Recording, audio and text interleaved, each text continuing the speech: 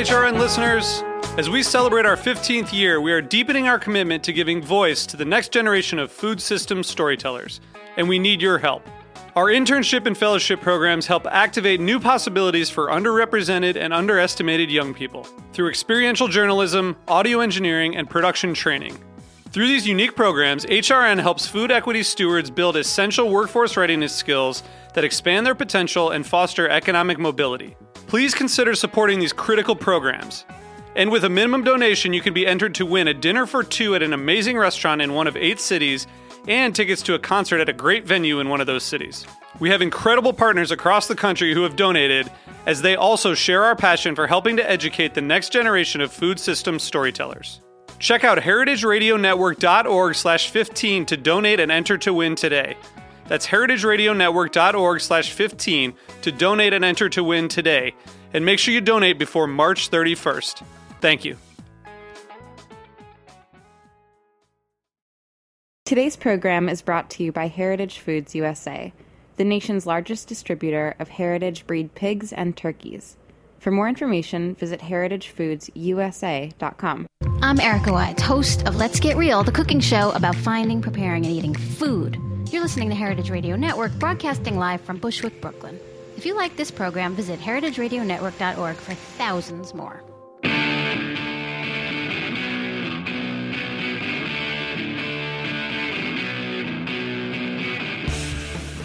Good afternoon and welcome. This is What Doesn't Kill You, Food Industry Insights, with me, your host, Katie Kiefer. And today I actually have a guest in the studio, which hardly ever happens for me anymore. Almost all my guests are on the phone. But I will be talking today with Sam Fromartz. Sam is the editor-in-chief of the Food and Environmental Reporting Network, one of my favorite media sources for all things about the food industry and the environment. And he's here to talk about an event that they have going on tonight at, I think it's called the Green Building, is that right? In That's Carroll right. Gardens. And this is, I think, may or may not be sold out. It's worth going on the website to check if you can make it. It's definitely worth your while. It is an event that sounds absolutely amazing. It's called Fern Talks and Eats. It's going to serve up a lot of Fern's written reporting as a dynamic and interactive storytelling experience paired with delicious food by some of New York City's top chefs, including Peter Endress of Runner and Stone, Richard Kuo of Pearl and Ash, Jason Weiner of Almond, and the restaurants Tertulia and Franny's. And in addition, some of Fern's writers, many of whom have been on this show, will be joining. Lisa Hamilton, who I don't know, but Maren McKenna, who's been a regular guest for me, talking about antibiotics in the food chain. Tracy McMillan, who did an amazing James Beard Award-winning story about migrant labor about a year or so ago. Did that turn into a book, Sam? She had a book already, but the Yeah. story that she did subsequent to the book was for us. So that's Right. the one. It was an award-winning Yeah, it story. was remarkable, extraordinary. Yeah. And Michelle Nyhouse, who was on my show a few weeks ago, actually, to talk about paddlefish and sturgeon roe and sort of the general state of caviar in the United States. And then, Sam, you will be having a discussion with the one and only Dan Barber. That's right. And what are you guys going to be talking about? Well, we both have books out. Mine came out about a month ago, called In Search of the Perfect Loaf, and my obsessions as a bread maker, Yes. amateur bread maker for almost 20 years. And Dan's, a book as well came out in... The Third Plate. The Third Plate came out in June. Yeah. And he talks extensively about grains, so we're gonna kind of unwind grains and breads as well as other subjects. Yeah, absolutely. I mean, grains and breads, we think of bread as being basically wheat or rye. Nobody, I think, really, at this point, most bakeries do not really employ a lot of other grains unless they're very specific artisanal type bakeries. So you guys are going to get into some serious... What are the other grains that were commonly used for bread back in the day when people made bread a lot? Well, I think, I make the point in the book that wheat was not the default, grain to make bread out of. Mm-hmm. I mean, there was always, diverse grains, barley, rye, buckwheat, and these were planted in polycultures, and whatever survived is what you made bread for the next year. And so a lot of the varieties of loaves that you see mostly in Europe now sort of come out of that tradition that really represents a diverse farm, and I think that's something Dan really gets into in the third plate. Yeah. So there's a lot of, I felt like we were having, like we were writing, I know Dan and he's a friend, and we had talked a little bit while we were writing our books, but I felt like we were having a discussion without really knowing about it. So now we actually get to have the actual discussion. Yeah, that sounds great. Amazing. Yeah. I wanted to, when I was thinking about your book on the way over here on the subway, I was like, in this era of gluten-free where nobody wants to eat any kind of bread or carbohydrates or anything like that, it was kind of an interesting moment in time for you to be publishing this really sort of seminal work on bread and all of the different varieties. Can you talk a little bit about how that's playing out for you in terms of what people ask, or what, is it gluten-free? I mean... Well, it's interesting because I thought I would get a lot of those kind of questions about gluten and, the issues with it, which I go into a little bit in my book. But actually, surprisingly, I haven't. And what I've gotten instead are people coming to my talks who are sort of...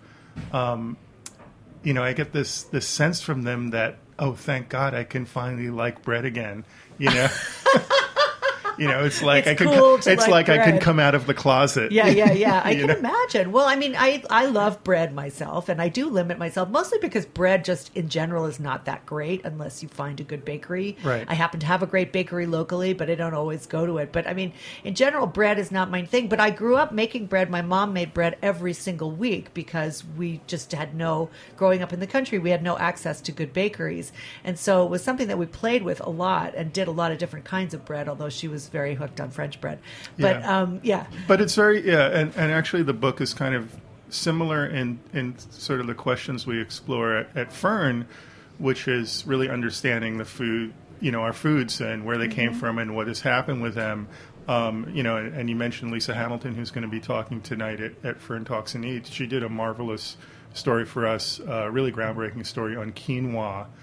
For Harper's Magazine, and really explored this whole very interesting dynamic of really a battle over the intellectual property rights of the seed itself, which is controlled by Bolivia, where it originates, and and researchers who are trying to research it to bring it to a wider, so that people consume it more widely than the quinoa we get at natural food stores or Whole Foods or what have you, because it's kind of in many ways kind of a wonder food. But she really unpacked that, went to Bolivia, and this is what I love about Fern is we have the ability to really support writers. Give them the chance to really do the story the right way. Right. So she climbed the 12,000-foot mountain in Bolivia where quinoa was said to have originated. And she did this with a quinoa farmer there who's very influential. Met the most prominent Bolivian quinoa researcher. And then did the same thing with these researchers at Brigham Young University in Utah, and they're Mormons, and they really look at quinoa as this potential food that could feed a lot of people. And so, it sort of unwound and explored quinoa on so many different levels. Now, isn't it true that because of the rise in interest in quinoa around the world, and especially in the United States, that quinoa is now being exported to a greater degree than ever before, and now leaving the indigenous population of Bolivia, Peru, I always thought it was a Peruvian grain, but anyway, short on quinoa, which had been a sustaining grain for that. Yeah, it's especially not only the Andean populations. Yeah, and it's not only a sustaining grain, but it really has kind of, spiritual, religious significance to the farmers of the grain. And so, that's an issue, but it's also brought, economic benefits to them. Right. And so she really got into all of that in this story, which we've now posted on our website at thefern.org, and so you could read to your heart's content about quinoa. So, but that's kind of like, all of the stories we do, all of the writers we work with are kind of doing that kind of project. And I think you'll see sort of the stand-up version, tonight at Fern Talks and Eats. Yeah, I'm looking forward to it. It sounds like a really amazing event. So what else does Fern, how did you guys get started? Let's unpack Fern for a minute here, because you came on this show when it first started, which is like 4 years ago, right? We did a phone interview, and I was like all gaga about it. I still am. And And it was just like you were literally nascent. I mean, it was just the beginning of the whole thing. Was this your idea? Like, how did Fern come to be? Because you have a very interesting board. You have like very interesting people working with you. Yeah, it really, it wasn't my idea. It was kind of an idea of a group of people, a group of writers. And, you know, we felt that there were these really talented people out there who didn't have outlets for their work, mostly because media was imploding and places had stopped, you know, paying for writing and everything else. And no one, you know, the type of in-depth journalism that we do wasn't being supported. So we thought, one, you know, food and agriculture and environmental health, which are our areas of coverage, are really important issues. People are obviously really interested in it. I mean, we have this radio show overlooking a restaurant. I mean, how you know, how more connected can you be? We felt that if we could somehow bring the financial means to support writers, you know, we could develop stories and then partner with media companies to produce them, and we would bring some, you know, a financial piece to the table, so it would be less onerous in terms of cost for them, right? For the media companies. That's what I think is the most interesting aspect of your organization. It is that it's not just like an online newspaper, or, you know, not to diss Grist or Civil Eats or any of the other publications, which I so admire, Mother Jones, whatever, but that you actually engage with mainstream media and manage to sell these stories into mainstream media, which I think in a lot of ways, you know, I guess because you bring the financial piece of the puzzle there, but you explore topics that I think a lot of commercial media would shy away from in general, because it's perhaps they have an advertiser who wouldn't really appreciate knowing that you know, pigs are being housed in giant warehouses with rivers of shit underneath them. I mean,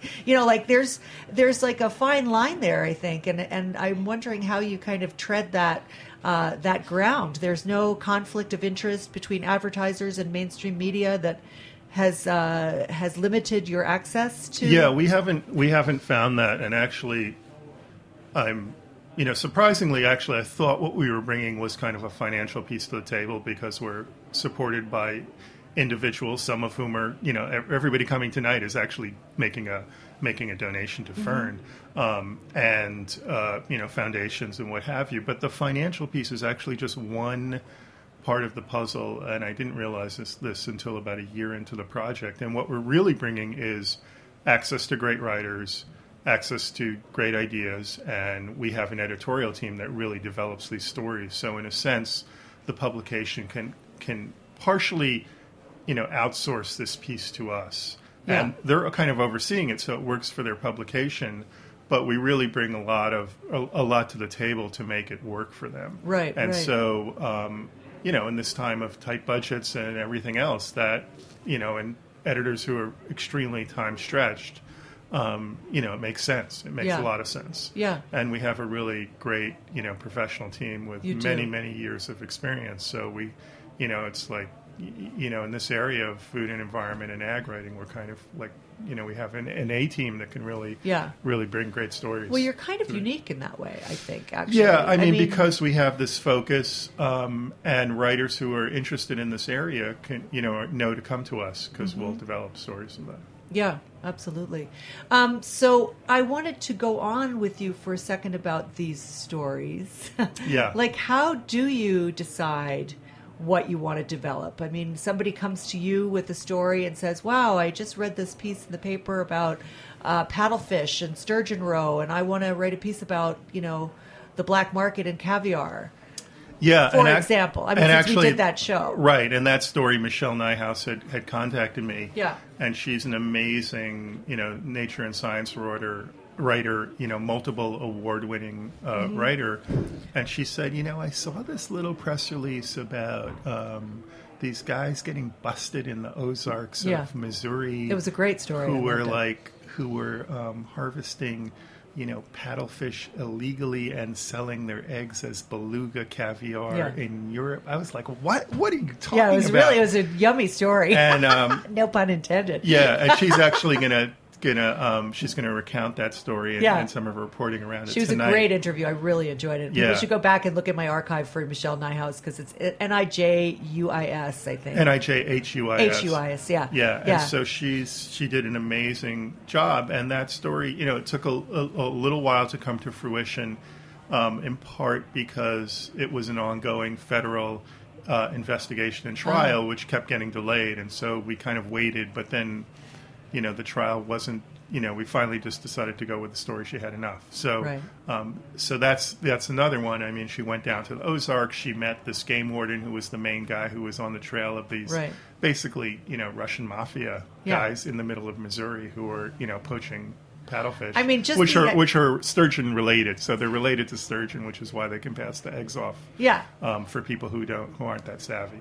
Right. So, but it was such an interesting, and what they were doing, and the idea that the Russian mafia would have targeted this like tiny town in the Ozarks where there's this, clearly a plentiful supply of paddlefish and not a lot of supervision in terms of fish and game until this one guy gets onto the case. Right. The other thing I wanted to ask you about, Sam, in terms of Fern, is why is it, and this is a much broader question.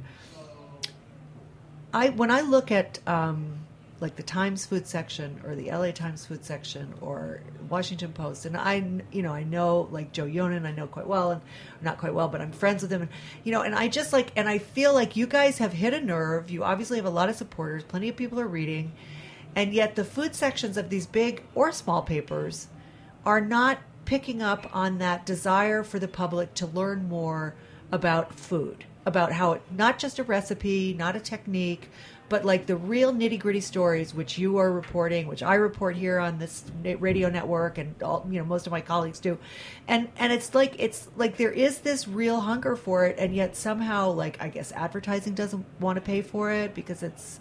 I mean, again, we run into that sort of conflict between what advertisers are willing to pay for and what kind of content is coming out. And I think that's a difficult question. Yeah, I mean, advertisers are paying for a particular audience. And so, these mass media publications, the ones you mentioned, really have to feed that audience, and a lot of them, frankly, are interested in recipes. I did a bread dissing them. I did a bread recipe, for the Washington Post related to my book, and I got a lot of email with people asking me questions about the recipe, which is fine. It's like I totally, there's no problem with that at all. It's just, this is what we do is like one.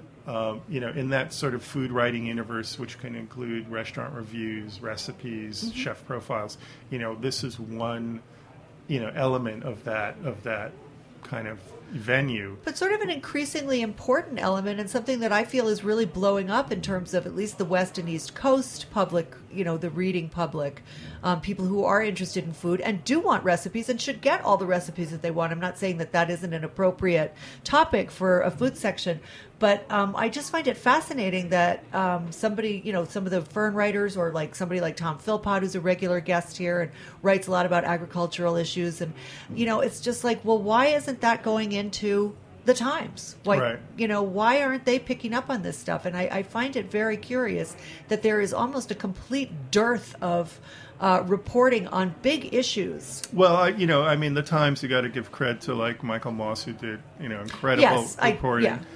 For them. But that's 2-3 times a year, maybe. Yeah, well, a lot of those stories take a lot of time. Yeah, take a lot of time to do because they're really groundbreaking. Yeah. Could there be more? Probably, but it's that. I mean, I kind of get it because it's like if you do more one thing, you got to do less of something else. So what are you going to do? Less of. And that said, that's why we reach out to so many different venues, from science magazines to food magazines to sort of those with a health/food bent, to even online places like Medium, which we did this fantastic story with Maren McKenna, who's also talking tonight, on the end of antibiotics. And she kind of looked into the future about what happens when we lose antibiotics. pretty scary stuff that she kind of mapped out. With, yeah, she's terrifying. And it wasn't just her. I mean, she was getting these experts from CDC and everybody else to talk about this. Oh, yeah. And that story, went viral. I mean, it got 500,000 people have read that story. It's been translated into 3 languages. Yeah. And appeared in mainstream media as well as online. It did, yeah. So yeah, there definitely is an audience for this stuff.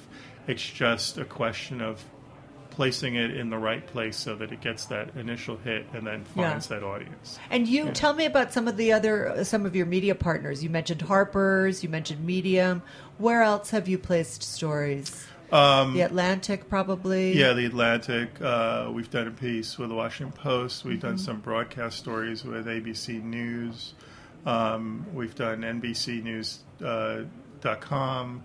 On and on. We've got more than we've got nearly 25 places that we've placed stories. And how do you approach them with the story idea, especially if it's sort of off their beaten track? Like, I don't think of ABC News as somebody who regularly covers food and environmental issues. Yeah, well, it's just got to work for their venue. With television, it's got to have great visuals. Right? Yeah, and so we did a story on toxic algae blooms and had a picture of kids covered in this green muck. Nice. And, was that from the Lake Erie from this summer? It was related. It wasn't this year. It was 2 years ago, and so it came back this year. Yeah. And it was also tied to dogs that died and because they drank the toxic water of these lakes, and the lakes became toxic with this algae because they were being fed from fertilizer runoff from farms. So. Yeah, I've had Tom Philpott on here to talk about that. I've had Paul Greenberg talking about the dead zone in the Gulf. I mean, totally schooled on the agricultural implications. So that was, not an abstract thing. That was there were pretty strong visuals with that. Very strong visuals. With that story. So Absolutely. that's the kind of thing that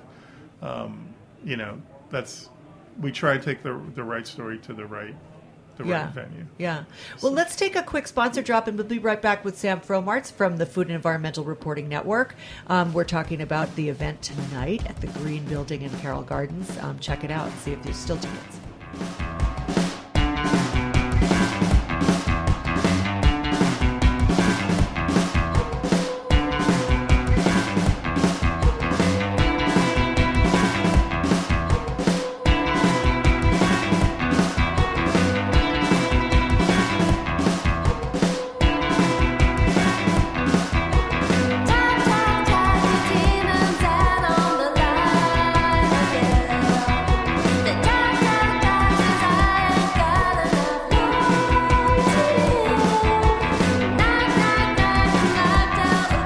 And you're listening to Lung by Iggy Dean on heritageradionetwork.org.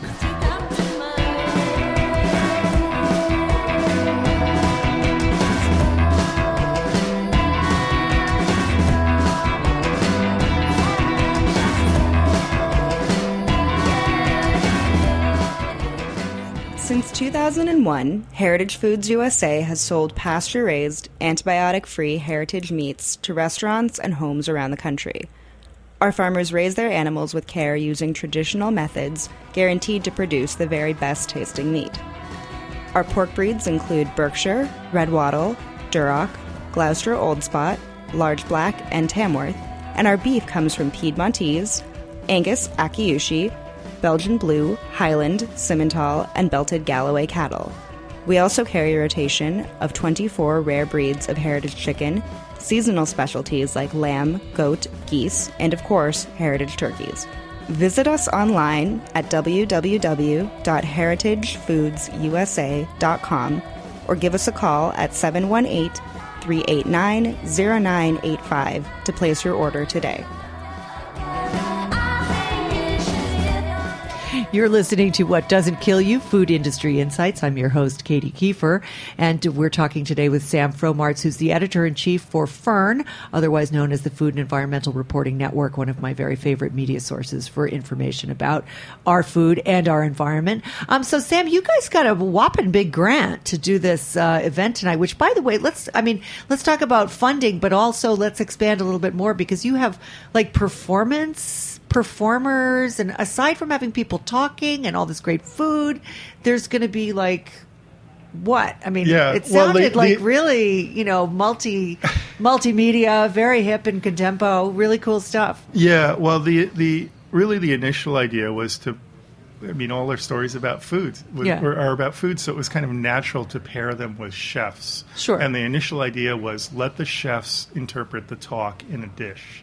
And so that's nice. Going forward. So with each talk, and there's like 4 talks plus Dan Barber and my conversation, there are going to be specific dishes that are paired with the talk. Oh, wow. So that came off, and then we brought in... Does that mean we're going to have caviar? We're going to have paddlefish roe. Yeah. Cool. Everyone gets 1 egg. We're a nonprofit, right? Did you make bread? I didn't make bread, but we're getting bread from Runner and Stone, which is a really marvelous bakery, very close to the venue, actually. And fantastic. Peter Andrus there is a really marvelous baker, and it's a great restaurant. Yeah. So so they're doing breads for us, as well as some. We're going to have some grain dishes. Yeah. Dan Barber talks about, eating the whole farm in terms of, all the grains that are grown on a farm, and not just like the choice vegetables. So we're going to have a dish that reflects that, which is, pretty will be that sounds good. Interesting. Yeah, absolutely. But then we're going to have actors who are working with the writers in some cases. There's going to be some music. Amazing. And this is actually produced by a producer. Yeah, kind by of a guy. theater director. A theater director. Yeah. So. Yeah. It's really it's ambitious, but I think it'll be really entertaining. How many and a lot people of fun. can the space accommodate? I think it's close to 300. I think we have food for 250 people, and I'm told we have 5 tickets left. Whoa! At this moment for food. Yeah. So where do people go to get that ticket if they want to call in right now? FernTalksandEats.com. Yeah, go there now. FernTalksandEats.com. 5 tickets left. Get on into the be hip, be groovy. So I see Jack's on the phone right now. So we came up with this idea, and we belong to an organization that pools all of these nonprofit news organizations called INN, Investigative News Network. Right. Yes. And they partnered with the Knight Foundation on what were called innovation grants. Right. And they wanted proposals from nonprofit news organizations to come up with potentially revenue-generating sources, and that they would help back a few organizations in this initial grant round to try and come up with something basically to make money, because we're all nonprofits, but we can't just depend on foundation funding. Sure. So you got to provide some kind of entertainment. Right. So for that. hence that's why we're selling tickets and everything else. And our mandate is to explore whether this could be a revenue generating model for us, because we have a bunch of sponsors as well. Feel free to mention some of those sponsors. Yeah, I'm all about stroking the sponsors. We got a lot, so I'd have to look them up. So they, I think something like more than 100 organizations applied, and just a handful were given the grants. So I think it was like 8. Yeah, I was reading the little press release. Right. Yeah. So we actually got the grant. So the grant is actually basically to help you, not to be part of your carrying costs, but to help you produce events to generate revenue. That's the point of these INN grants. Is that right? Correct. Yeah. As a way to supplement, your foundation funding as well as individual donations. How did you guys get the seed money for an event, for an organization like this? That must have been we really had to journey. We got some initial planning grants, and then we just went out and beat the pavement. And I got to say, I'm like the words guy. I'm the editorial guy, and luckily, I'm very bad at asking people for money. Yeah, me too. I hate it. But luckily, we have an executive director, Tom Laskaway, and also Paula Crossfield, who's one of the founders, who was our managing editor, and they were they were really the two who got the organization going Right. and got the initial grants. And Right. they are really good at asking for money. Yeah, So- it's a talent, man. Yeah. That's why development people get paid the big bucks. Yeah. It's really not an easy job. Go ahead. Yeah, Sorry, what and were you gonna say? just our sponsors like WNYC Radio is Oh, giving us awesome. promotion, which is great. Annie's, we all know them. Yeah. The Edible The Edible Public Communities, which is, sure. Yeah, Mhm. Organic Valley, the organic dairy company. Yeah. New York Distilling Company, Sovereign Cider, Fleischer's Pasture Raised Meats. Right. Cleaver Company, and Oh, Mary Cleaver is going to be there tonight, right? I think so. Yeah, I love her. Stonyfield, The Clean Plate, and Happy Cooking. Yeah. So Wonderful. we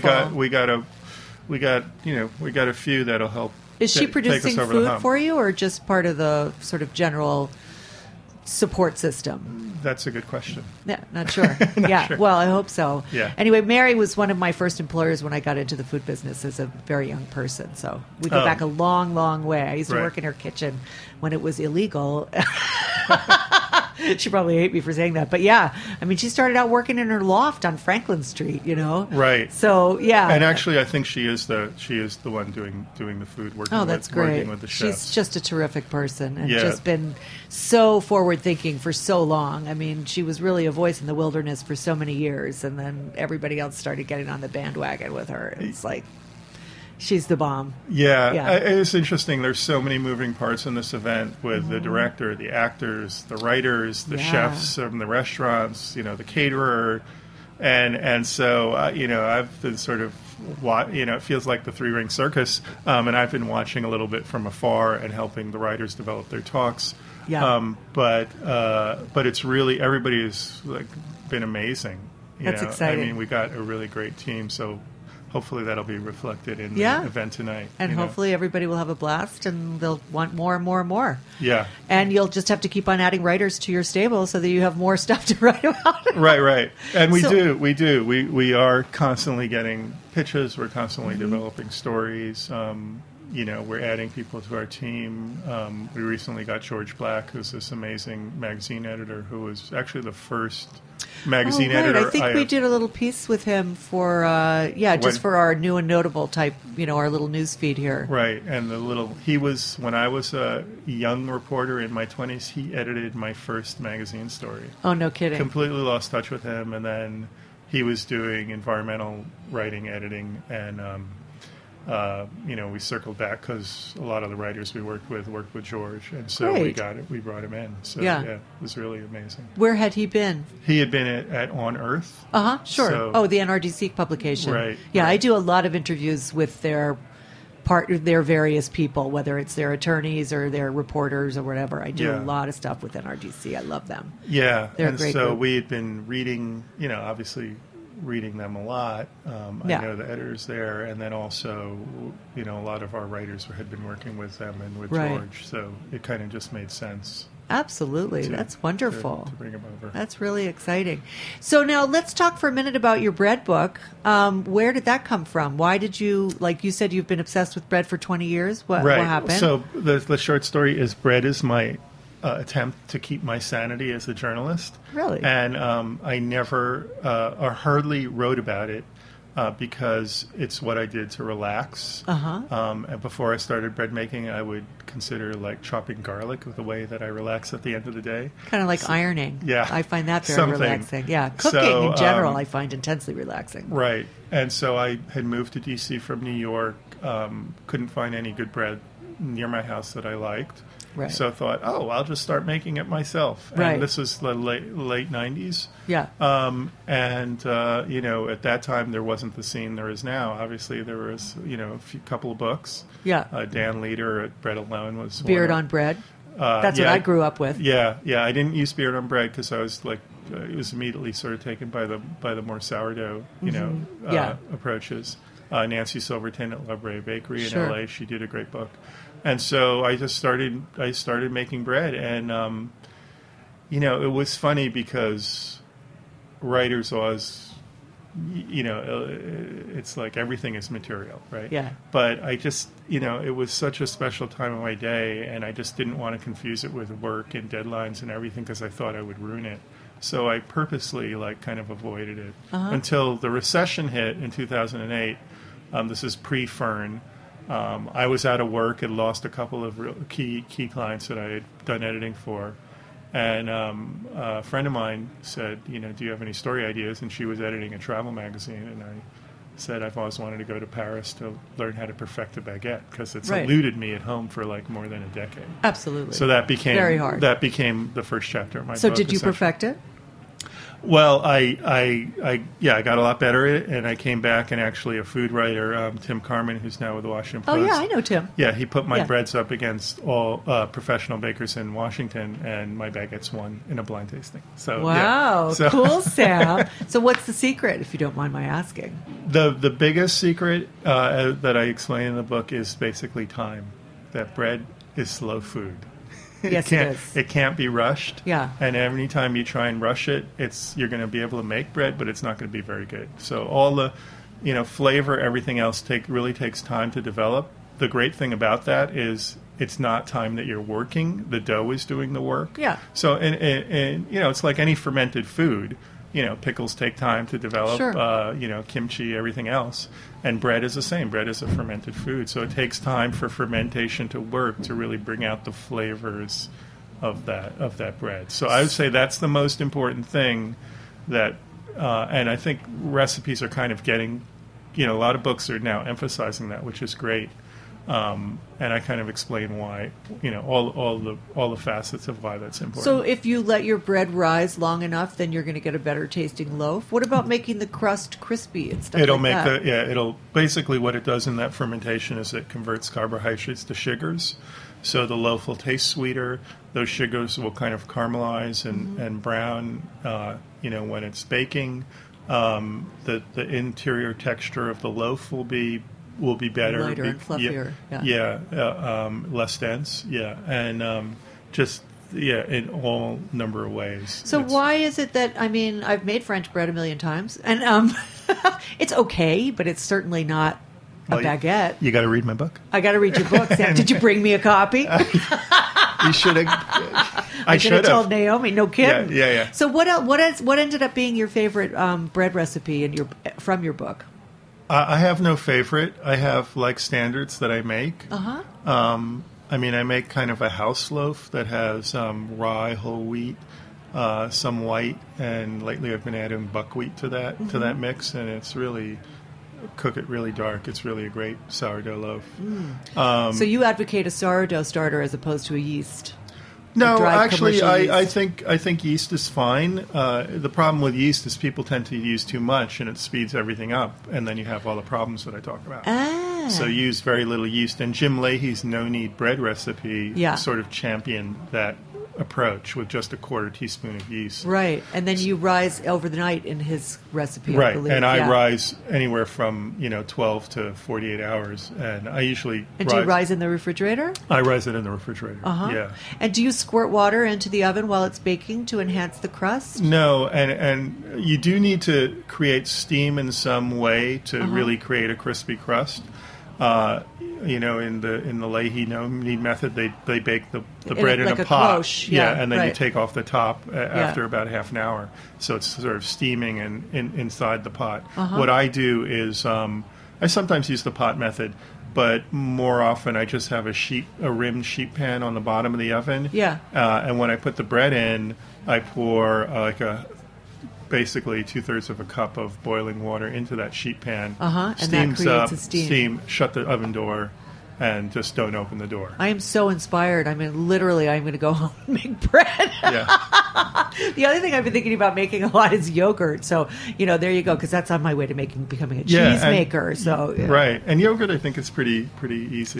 Very easy. So, but the best thing the thing I really loved about my book is I met all of these really obsessed, eccentric bakers in California, in the south of France, a guy who was growing his own ancient wheat, milling it himself in a windmill and baking it for his village. Wicked cool. And then, went to Berlin and worked in a bakery where they were grinding their own biodynamically grown grains. Making these really fabulous whole grain loaves. And I wanted to go there because whole grains are just consumed as bread. It's not like we're not eating whole grains because people tell us to or because it's healthy. Yeah. Eat it because it's good. Because it tastes good. And I just wanted And to go to a place where that was, where that was the bread. Right. And I learned a lot from them. That sounds great.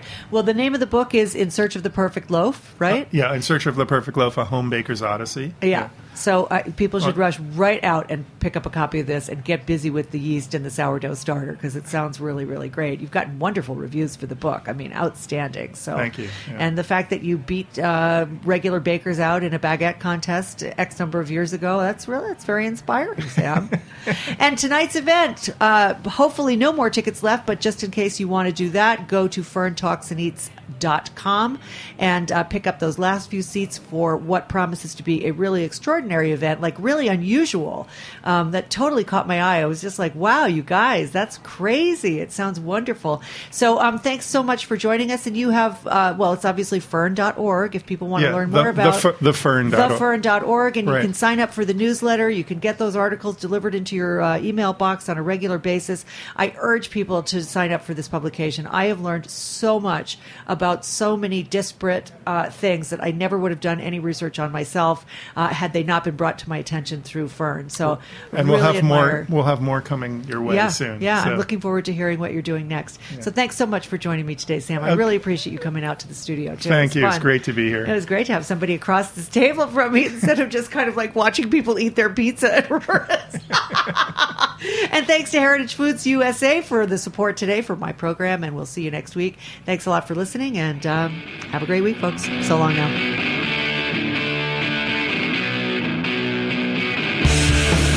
Thanks for listening to this program on heritageradionetwork.org. You can find all of our archived programs on our website or as podcasts in the iTunes Store by searching Heritage Radio Network. You can like us on Facebook and follow us on Twitter at heritage_radio. You can email us questions anytime at info@heritageradionetwork.org. Heritage Radio Network is a 501c3 nonprofit. To donate and become a member, visit our website today. Thanks for listening.